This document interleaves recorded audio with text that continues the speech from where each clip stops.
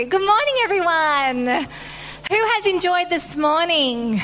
Thank you, kids. You did an awesome job. Can we give them another round of applause? We are so thankful. We are a church that loves kids. And kids, look at me, look at me. Kids, we love you. We love seeing what God's doing in your life. So thank you for all your work in preparing for today. Kids, I want to know, who here is looking forward to Christmas? Louder, who's looking forward to Christmas? Great. Tell me as well, who here finds it really, really hard to wait for Christmas to come? Tell me, who here, the night before Christmas, hardly gets any sleep because you're just so excited? Yeah, parents are like, yeah, that happens, doesn't it? Christmas is really exciting. Now, we've got about 17 days left until it's Christmas time. That's not too bad, is it?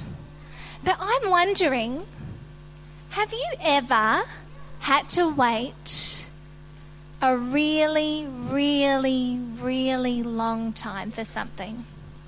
Like a really, really, really long time. Yeah? Like maybe a few months. Or maybe even a few years.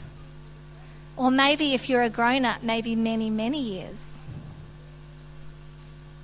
Waiting can be really, really hard, can't it? Especially when we're not sure when the thing that we're waiting for is actually going to happen. Or it's even harder when you're not sure if the thing that you are waiting for is ever going to happen. Well, the Bible tells a story about a people who were waiting. These people were God's people. And these people, listen to this, they were waiting hundreds and hundreds and hundreds of years for something incredibly special to happen. Lots of people spent their whole lives waiting for this to happen. Watching and waiting, hoping and believing in a very, very special promise that God had made. And do you know what?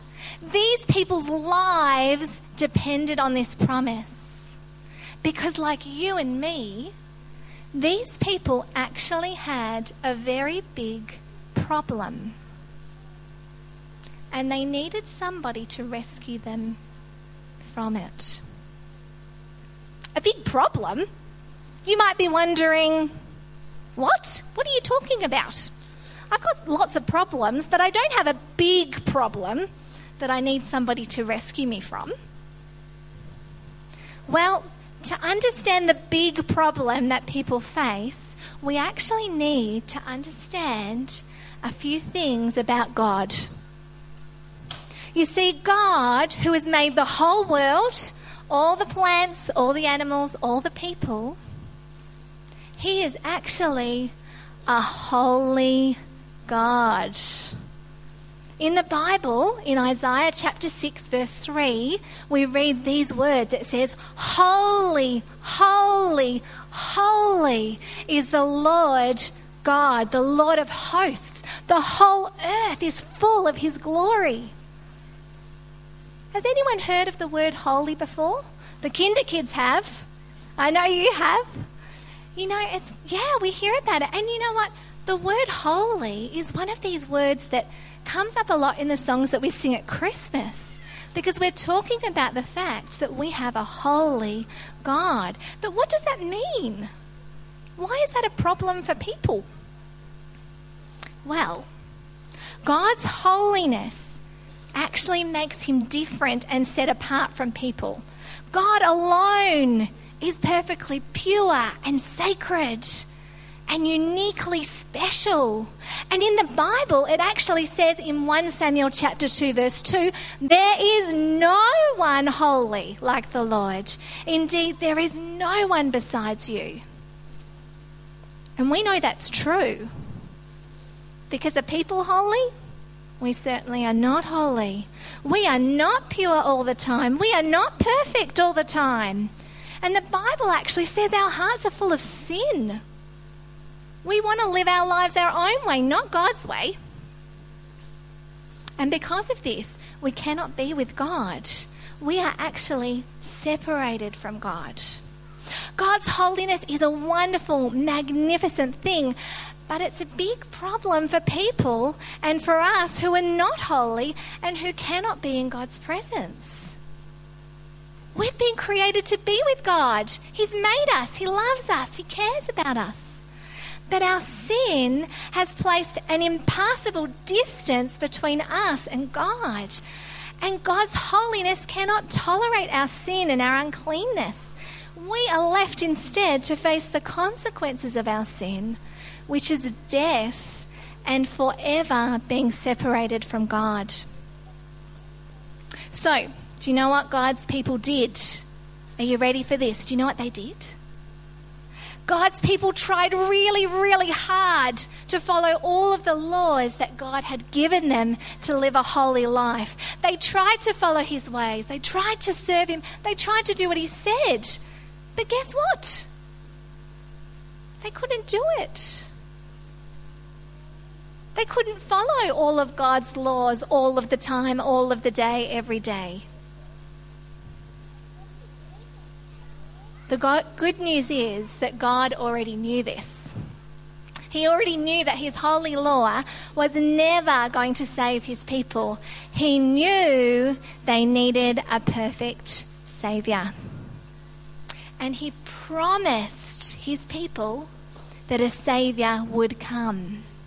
He promised them that a Saviour would be born as a baby in Bethlehem. And he promised them that this Saviour would live the perfect, holy life that they couldn't live. And do you know what else? He promised them that this Saviour would defeat sin and death and rescue them once and for all. And so do you know what? Do you know what God's people did? They waited and they waited. And they waited and waited hundreds and hundreds and hundreds of years. And they waited and they watched and they hoped and they believed and they wondered when this Saviour would arrive. And do you know what? Hundreds and hundreds and hundreds of years went past. Can you work out who they were waiting for? Who was it? It was Jesus, yes. And Christmas is so exciting because guess what? Jesus finally came. Can you say yay? Jesus finally came. He finally came. And Christmas is a time where we celebrate that. Our Saviour had come after hundreds and hundreds and hundreds of years of waiting. He had arrived. And do you know what? When Jesus came, he lived the perfect, sinless, holy life that we couldn't live. And do you know what?